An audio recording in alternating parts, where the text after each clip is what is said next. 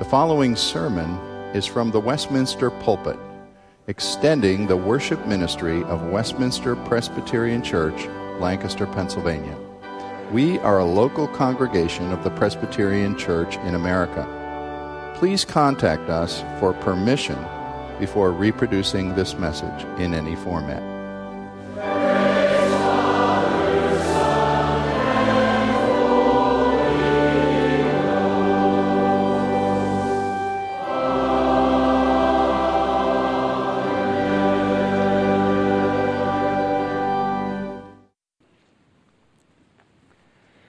If I should turn in your Bible with me to Exodus 20, as we take up the Decalogue, the Ten Commandments, and as we look at this important text, I was thinking about how many Christians in our age question whether the law has any relevance in the Christian life.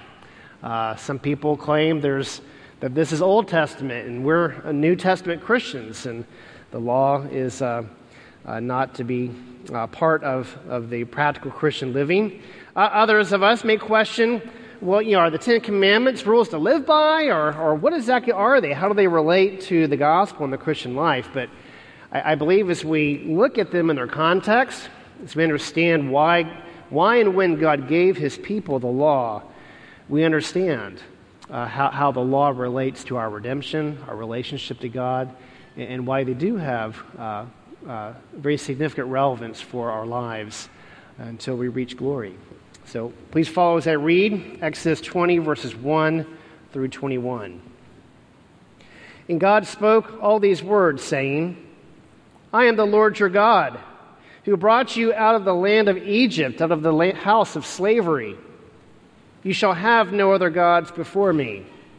You shall not make for yourself a carved image, or any likeness of anything that is in heaven above, or that is in the earth beneath, or that is in the water under the earth. You shall not bow down to them or serve them. For I, the Lord your God, am a jealous God, visiting the iniquity of the fathers on the children, to the third and the fourth generation of those who hate me, but showing steadfast love to thousands of those who love me and keep my commandments. You shall not take the name of the Lord your God in vain, for the Lord will not hold him guiltless who takes his name in vain. Remember the Sabbath day to keep it holy. 6 days you shall labor and do all your work, but the seventh day is a Sabbath to the Lord your God. On it you shall not do any work, you or your son or your daughter, your male servant or your female servant or your livestock or the sojourner who is within your gates. For in 6 days the Lord made heaven and earth and the sea and all that is in them, and rested on the seventh day. Therefore the Lord blessed the Sabbath day and made it holy. Honor your father and your mother, that your days may be long in the land that the Lord your God is giving you. You shall not murder. You shall not commit adultery. You shall not steal. You shall not bear false witness against your neighbor. You shall not covet your neighbor's house. You shall not covet your neighbor's wife or his male servant or his female servant, or his ox, or his donkey, or anything that is your neighbor's. Now when all the people saw the thunder, and the flashes of lightning, and the sound of the trumpet, and the mountain smoking, the people were afraid and trembled. And they stood far off and said to Moses, You speak to us, and we will listen, but do not let God speak to us, lest we die. Moses said to the people, Do not fear, for God has come to test you, that the fear of him may be before you, that you may not sin. The people stood far off, while Moses drew near to the thick darkness where God was. This is God's word. Father God, I would ask that the words of my mouth, that the meditations of each of our hearts might be pleasing and acceptable in your sight, O Lord, our rock and our gracious Redeemer. Amen. I was struck 6 weeks ago when I was visiting China for the second time in a calendar year. I was struck by the recognition of how the differences between our culture and theirs root in a different understanding of the rule of law. That China, lacking a Judeo-Christian background, lacking some of the things we benefit from in the West, really does not have a strong sense of rule of law. that's rooted in a lawgiver, that's rooted in a standard of law that is above human powers and authorities.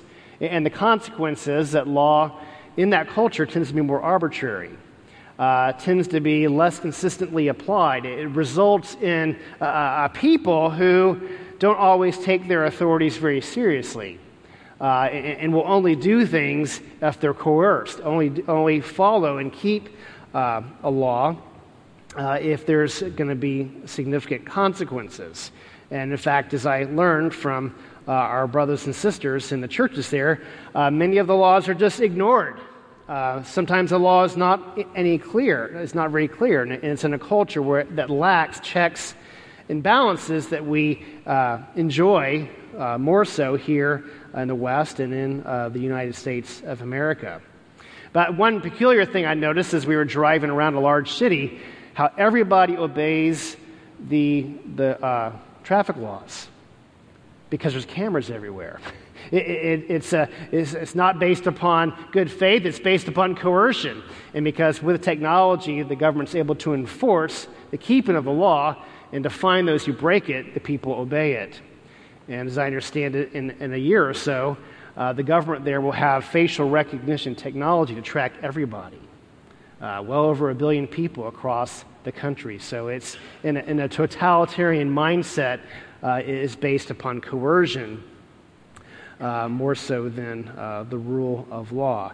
Here in the West, it forced me to think about, as we think about the Ten Commandments, how we in the West benefit from a strong sense of rule of law and some of the historic documents that come out of a Judeo-Christian understanding of the law. Samuel Rutherford's Lex Rex, which stands for the law is king, is a pivotal document in our heritage that establishes the fact that the king is not above the law. Human rulers and authorities are not above the law. Law comes from the lawgiver. And everything from the Magna Carta down to the U.S. Constitution are the fruit that is reaped from this Judeo-Christian understanding of foundational law that has blessed and enriched our Western culture. So we take this from the Ten Commandments, this idea of accountability, of checks and balances. And though law can be changed and corrected, but only in conformity with better principles in alignment with the will of a benevolent and sovereign creator. At least that's the intent, and at least that's the hope in countries and cultures that are influenced by biblical Christianity. But as we approach this text and try to understand the Ten Commandments, I would contend that the law is best understood in relationship to redemption. That law, in the biblical sense, is love-driven. That the biblical law is centered on relationship and the development and hope of the flourishing of God's people. And that's in contrast to a very worldly view of the law that is fear-driven, based on coercion, that is centered on control and tends to become very legalistic. And to preface this, we also want to establish a biblical understanding of law that, of course, law does not merit salvation. Law establishes the terms of relationship for what is expected of the redeemed. And I open here in chapter 20, verses 1 and 2, as we recognize there's a preamble to the Ten Commandments. Before we even get to the first commandment, God sets the context, a reminder to his people of who they are and who he is. He says, I am the Lord your God who brought you out of the land of Egypt, out of the house of slavery. Notice that redemption precedes law. The law was given to God's people after God had already secured their redemption. God entered into relationship with his people by his saving power and saving grace, and then gives them law to follow and govern their worship and their lives and their relationship to him. And we see this pattern throughout Scripture, that law follows redemption, that the imperatives of Scripture follow the indicatives. We see this beautifully in Paul's letter to the Ephesians. The first half of this book are all the indicatives of this is who you are in Christ. This is what God has done for you. This is what Father, Son, and Holy Spirit has done to secure and seal your redemption for 3 whole beautiful doxological chapters. And then the second half of this important letter, we find all the practical implications, all the imperatives, all the commands of, because this is who you are, this is who you should be. It is dangerous in the Christian life when we get these things backwards, when we begin to see law and obedience and commands as something that precedes or comes before relationship with God. I think an apt illustration is just the way children relate to parents. I think of my children do not obey me to become my children. Okay, there's no probationary period. Okay, they're born into my household. They are my children by right and by birth. But they obey me, at least I teach them to obey me, because they are my children. They don't earn it. They don't merit it. And it's not even something that they have to work to preserve and maintain. And yet I give them expectations, rewards, and punishments, hopefully, as any good parent should. You know, as it applies to parenting, and as we understand it from a biblical understanding of redemption, rules do not have the power to deliver us from our lost condition. The law itself cannot redeem us. The law does not save us. The law does not rescue us from our fallen, lost condition. Only the saving power of God, only His gracious redemption saves us for Himself. And then the law is given to guide us, to instruct us how to live in a fallen world, how to flee temptation, how to conform our minds and wills according to God's holy will, that we might flourish and please Him and be a blessing to others. So I think it's this context we need to first understand the law, that the law comes from a loving God who desires a relationship with us, who desires that we flourish, who wants us to become everything that He wills us to become in the likeness of Christ, but living within the boundaries and guidelines of His will, recognizing the weakness of our fallen condition. Now, some can make an idol of the law. Some people can even almost worship law more than God Himself. I believe in some sense this was the Pharisees' problem, that when Jesus was critiquing religious rulers of His day, who were elevating law beyond its place, and were failing to understand that the relational nature of how law keeps us and helps preserve covenant with a holy, loving, and gracious God. And the law helps us to repent and grow in our faith. We'll come back to that later on in this message. This past week, I had the privilege of being on a panel for a high school student who was delivering a paper, like a semester thesis paper on transgenderism, a very ambitious topic for a junior in high school. And I was so pleased, I was so impressed with the way she handled the topic as she's addressing gender dysphoria and disordered desires and delineating between someone's broken, fallen condition and sin. To be suffering unwanted desires is not sinful in itself, although it's a result of one's brokenness.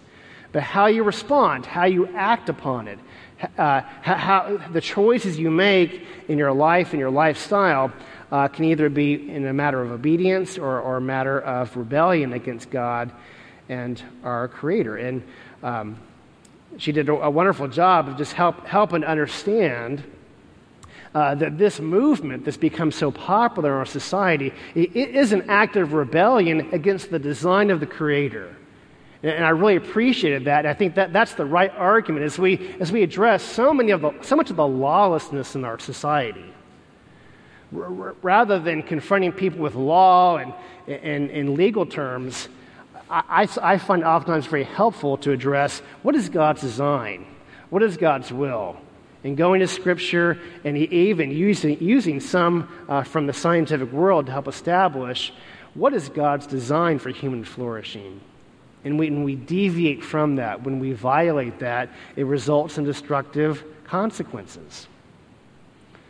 So, obviously, we live in a world of confusion, of people suffering, and we as God's people need to have a healthy understanding of the law use it not as a club, not to beat ourselves up, not to be legalistic, not to guilt trip, but to help people understand that there's a loving God who has entered into a redemptive relationship with a people, who has given us his will and his design for our lives, that we might flourish and be a blessing.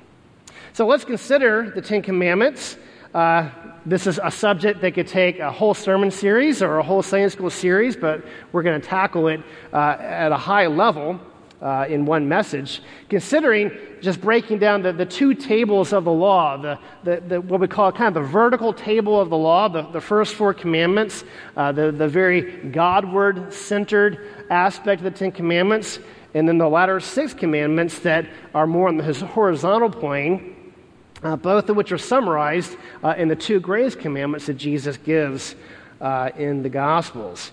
But of course, the first one, you shall have no other gods before me. It is clear in the law that God requires allegiance, loyalty, that it's an exclusive relationship, just as we see in a marital covenant there, that any other a lack of tolerance for any rivals. The Lord our God is a jealous God who desires in our worship our exclusive loyalty to himself. And we see this played out throughout Israel's history with a severe punishment for false prophets, and how Israel had means and provisions to eliminate false prophets and false teachers from among their ranks. And how might we apply this in our own day? I believe that it applies largely to making sure we don't have false worship in our lives, trying to identify and repent of our own idolatries, but also how it applies to false teaching that can run rampant even within our evangelical world. But we believe in this gospel age, we are called to have compassion upon those who are followers of other religions, of other gods, and the biblical manner is to seek to win people over with conversion rather than coercion. We want to prevail upon people the superiority of biblical faith and the truth of the gospel over and above the false teachings of other religions. Some people respond to this God who requires such exclusive loyalty and allegiance. Is God an egomaniac? Is God just consumed with himself? Well, in response to that, we have to observe that God, who is the highest good, who is the creator of all that there is, who is first in wisdom, in holiness, in righteousness, that God is the only one worthy of our allegiance, our obedience, and our worship. And as we profess in our catechism, in our confessions, that we seek to glorify God and find our enjoyment in him and him alone. But this exclusive language is not unique to the Old Testament. It's not unique to the God of the Old Testament. We find this in the Lord Jesus Christ in his own wording from John 14. I am the way, the truth, and the life. No one comes to the Father except through me. Jesus says makes some very exclusive claims. That yes, only the egomaniacs that we've seen in the last century, the totalitarian dictators, would claim such power and control for themselves. But when you consider the life, character, witness of the Lord Jesus, the testimony of his life and his miracles, his obedience to the Father, his consuming passion for the glory of his Father, that he is the only one worthy of our worship, dedication, and obedience. The second commandment, you shall not make no graven images. We shall not make anything in the likeness of creation. We must not use the created things to represent God in any way. This is an offensive representation of the almighty, infinite God. And this is unpacked further later on throughout biblical revelation, when it becomes very clear that the infinite God cannot be contained by all of creation put together. The ancient pagans would try to represent their gods with idols, and they would actually have ceremonies where the priest would induct a ceremony as though the god entered into the idol and was set up for worship. The god Dagon, who the Lord, the Ark of the Covenant, topples among the Philistines, is one example. But you remember when Solomon prayed in the dedication of the temple, he says, the highest heavens cannot even contain the Lord. Israel did not have this idea that the Lord was contained within the Holy of Holies, though his real presence was there. He's the God of all the earth. Likewise, Paul, when he's correcting the Athenians of Greece, that God is not made with human hands, that God is the creator of the heavens and the earth. So, in relation to this commandment, we need to recognize another biblical theme, that we become like what we worship. And so if we settle for less, if we are consumed with idols and graven images, we become like those things that we seek to worship, whether it's Israel bowing down to golden calves or worshiping the false gods of the Canaanites. God calls us to worship Him, to grow and become like Him, the one true, holy, and righteous God. And the Scriptures offer us a beautiful beatific vision that in glory in heaven to come, we will see God and become like Him. And that is the hope and the joy of the Christian believer. And we will reject the teachings of the Mormons and others that insist that we pre-existed, that we become gods ourselves. That is completely false. Scripture makes a clear distinction between God as creator, us the creature. He is infinite, we are finite, but we worship Him and Him alone, the God who will suffer no rivals. Thirdly, you shall not take the Lord's name in vain. The second commandment has to do with the hands. The third commandment has to do putting constraints upon our mouths and even our thoughts. And taking the Lord's name in vain can be expressed through cussing, through cursing, through using the Lord's name in a derogatory way. And we have whole books of the Bible that teach us how to tame our tongues. The book of Proverbs, the book of James especially, help us to recognize the sins of our tongues, of our tendency to use our tongues in destructive ways and dishonor the Lord directly or by condemning and attacking those who are made in His holy image. Jesus says that we'll be judged by every careless word we have uttered. So the third commandment reminds us to be wise and prudent with how we handle our language and restrain our tongues, to avoid vain, judgmental, flippant, accusational, and disrespectful speech, but using our speech to build up, to edify fellow believers. Fourthly, the fourth commandment calls us to observe the Sabbath. The purpose of the Sabbath on the seventh day is for worship and for rest. That we would have a day set aside, a peculiar day, that we might gather as God's people to worship, to find our enjoyment in God Himself, to rest from our regular labors. And as we work out how to apply this in a society that is a 24/7 society, how do you work that out practically?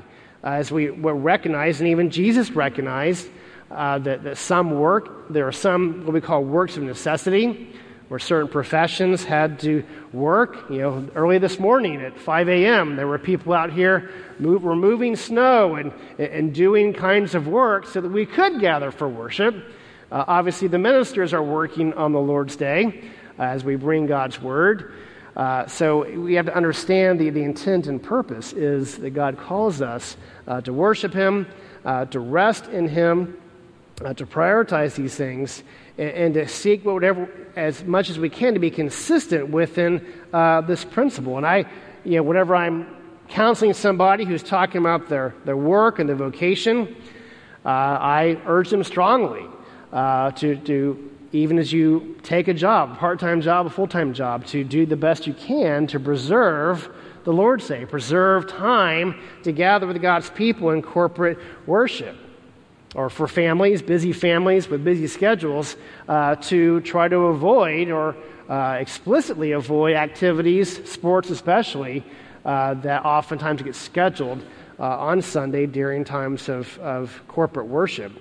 And to be obedient and to be faithful and flourish sometimes means sacrificing some things that we might like to do. But it's recognizing that God knows our need. He knows our need for rest. He knows our need to have our hearts recalibrated, that we come into corporate worship to kind of get our spiritual thermostats set properly, that we might live well in a manner pleasing to Him.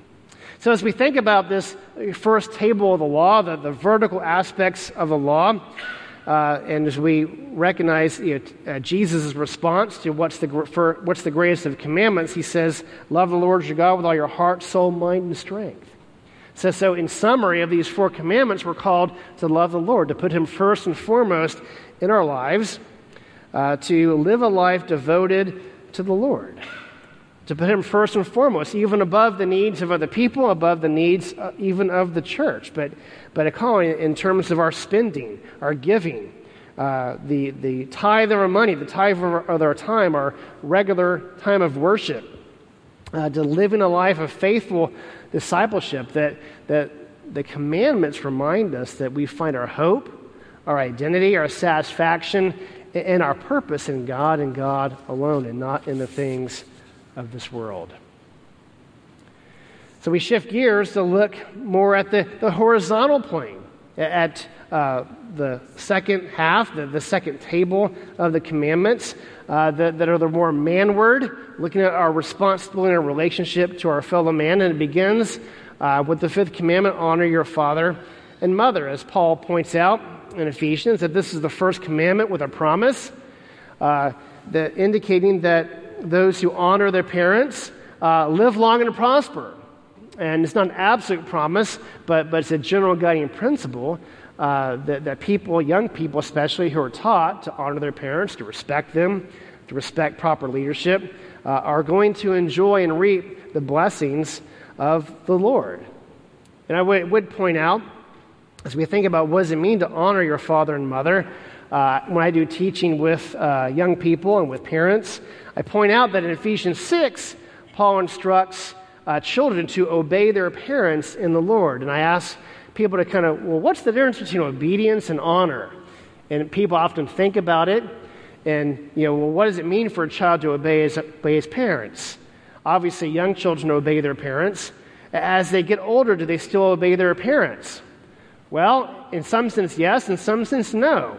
The goal of parenting is to enable your child to grow up, to mature, to establish his or her own household. And there's less an emphasis on direct obedience. But the command of honor from the 5th commandment applies to all of life.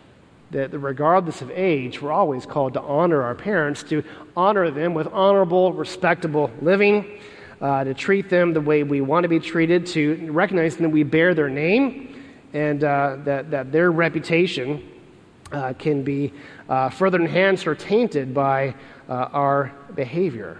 And historically, this 5th commandment has been recognized not only applied just to parents, but to apply to proper authorities that God has established on earth. And as we continue on through the commandments, do not murder, do not take innocent life. We heard a wonderful challenge this morning from Diane Zahn regarding the sanctity of life. And I appreciate how the ESV here properly translates this commandment, you shall not murder, rather than the more generic, you shall not kill. Murder is the killing and taking of innocent life. And the Bible would recognize and condone that there is proper killing, proper law enforcement, proper self-defense against legitimate threats that are not considered murder. But murder is the evil intent of taking innocent life, whether it's genocide, whether it's terrorism, whether it's hateful killing and murdering of another human being made in God's image, that ever since the days of Noah, we've had provisions for capital punishment. Capital punishment and just war theory are the legacies of a biblical understanding of law. So, and even as you unpack this commandment throughout the rest of Exodus and Leviticus and Deuteronomy, there's even not only a prohibition, but even a preponderance of protection of innocent life, the command to build parapets around the roof of a home. And as we unpack that principle, the need for guardrails, the need for speed limits, the need for child safety seats, food and healthy safety regulations, that this commandment applies to recognizing that life is precious, that we should not squander it, that we have a need to preserve and protect life in a manner that's pleasing to God, that constitutes human flourishing. Do not commit adultery, the seventh commandment, directly speaking to the violation of marriage as a great offense in the sight of God. And I would point out to you that practically speaking, the seventh commandment is the most common reason why we excommunicate people in our church. As people take very serious vows in marriage, and when they violate that vow, it's the most common reason why we've had to excommunicate people and treat them as unbelievers. And as we meditate on this command, we recognize that we live in a very dangerous and licentious culture, living in a post-sexual revolution age, with online temptation, with temptation in the workplace, temptation in people's past. A positive exhortation from this commandment would to be guarded against inappropriate emotional attachments, to have healthy boundaries around your relationship with the opposite sex, to guard your marriage, to guard and protect the hearth and home in a manner that's pleasing in the sight of God. And of course, we also have to take the teachings of Jesus seriously when he teaches in the Sermon on the Mount that anyone who looks lustfully at another person commits adultery in the heart. So we need to recognize that this law increasingly is exposing the weakness and the frailty of our human condition and our covetous desires. The eighth commandment, do not steal, the taking of other people's property. The Bible speaks against kidnapping and man-stealing and applies to the horrific preponderance of human trafficking in our own day and age. But stealing can also apply to plagiarism, stealing people's work, stealing from an employer, stealing from the government on your taxes. There's all manner of ways that we can fail with our integrity when we fail to recognize what is ours and what is another person's property. And yes, the Bible does uphold the proper preserving of personal property against some of the contrary economic systems that are being patronized and being promoted throughout the world. The ninth commandment, do not bear false testimony. The proper context of this commandment is the courtroom, in prohibiting against falsely accusing somebody in court. We can think of Ahab and Jezebel, who falsely accused Naboth of evil and wickedness in order to steal his vineyard. And in our culture, our legal system has adopted some of the intent of this commandment by when one takes sworn testimony in court, swearing to tell the truth, the whole truth, and nothing but the truth. Recognizing the duplicity of the human heart, our tendency to shade the truth, to exaggerate, to diminish it, and our need for integrity, not just with possessions, but our integrity with the things that we say. So there's many other things that we could unpack regarding false testimony. But moving on to coveting, when you come to the 10th commandment, it becomes even more clear that God is concerned with the heart and not just with external behavior. The root of acting out on our sinful desires comes with a coveting of other people's possessions, privileges, honors, talents, awards. And as fallen creatures, we are guilty of the sin of comparison, of falling into self-pity and ideas of entitlement and foolishly fantasizing about the things we wish were ours. And so when we come to the end of the Ten Commandments, we recognize that motives matter. We cannot merely externalize the law. And Jesus, in his unpacking of the law in this Sermon on the Mount, he makes it very clear that we cannot say we've kept the law by any external means, by, I've never done any of these, haven't dishonored my parents, haven't murdered or committed adultery or borne false witness. And in some sense that those things may be true, but to say one hasn't coveted is going to be a lie. As James goes on to teach, that anyone who has violated and broken one law is guilty of breaking them all, because it's all interconnected. It's a system of integrity. And so how do we apply these things? As we think about the first, now the second table of the law, that when Jesus unpacks the law and summarizes it, to love the Lord your God and to love your neighbor as yourself. I would say this for starters. Sometimes I'm having an apologetic discussion with somebody who's not a Christian or from another religion, and we'll talk about the law and the rules, and oftentimes people have a very law and legalistic understanding of Christianity, but I would point out to them that in some ways the general principles of law and morality in the Bible is not all that different from other religions, and there's a basic code of moral conduct that is very similar across different world faiths. So in some sense, it's not so much the law that sets Christianity apart, it's the gospel. That we are given a law that's in context of gospel, redemption, and relationship. And so we need to preserve that as we think about the law, as we think about our witness, as we think about what it means to be a loving neighbor, as Jesus commands us, as we think about what it means to love our family, our neighbors, our coworkers, people in need in our county, far and wide.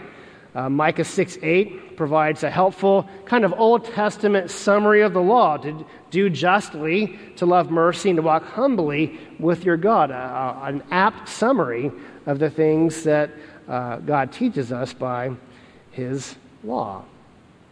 But of course, as we come to God's law and we strive to be obedient to it, strive for it to increasingly become a guide for our lives, we have to recognize that we fall short, that we are all, in our sin nature, lawbreakers, that we ultimately stand condemned before the law. And in our selfish, sinful nature, we could have a response of hatred. We could hate the law because it just condemns us. We can't fulfill it. We can't obey it perfectly. I mean, the law condemns, but the Spirit gives life. And that's where the gospel comes in and gives us a new perspective on the law. That we recognize that in the work of Jesus Christ, we have one sent by God who perfectly fulfilled the righteous requirements of the law, who obeyed them, every jot and tittle, for our redemption. That Jesus is the true law keeper. He is the one who met its righteous requirements. He is the one who fulfilled it, who satisfied it. And not only did he obey the law perfectly, he also bears the punishment for our imperfect keeping of it. That Jesus bears the penalty for our law breaking, for our covenant failure. And so that in Jesus we see law and gospel come together. In Jesus we see the one who fulfilled the law on our behalf, and the one who took our punishment as a substitutionary sacrifice for sinners. And it's in the light of that beautiful picture of the gospel that we can now embrace the law in a fresh way. That the law is actually useful and helpful in the Christian life. And historically, our forefathers have spoken of the three uses of the law. That the law, first and foremost, is for societal order and restraining lawlessness. But secondly, the law, as Paul says in Galatians 3, was put into effect to lead us to Christ. That it's the law that makes known to us our sin nature. The law helps us to see where we fall short, where we are broken, where we are in need of redemption. And so the law is a tutor. It's a guide and a guardian to help show us, no, your hope is in Christ, the one who can redeem us and save us. We can't redeem ourselves by keeping the law. The law exposes us. It's a mirror. It shows us our weakness and frailty and points us to the hope that's only found in Jesus Christ.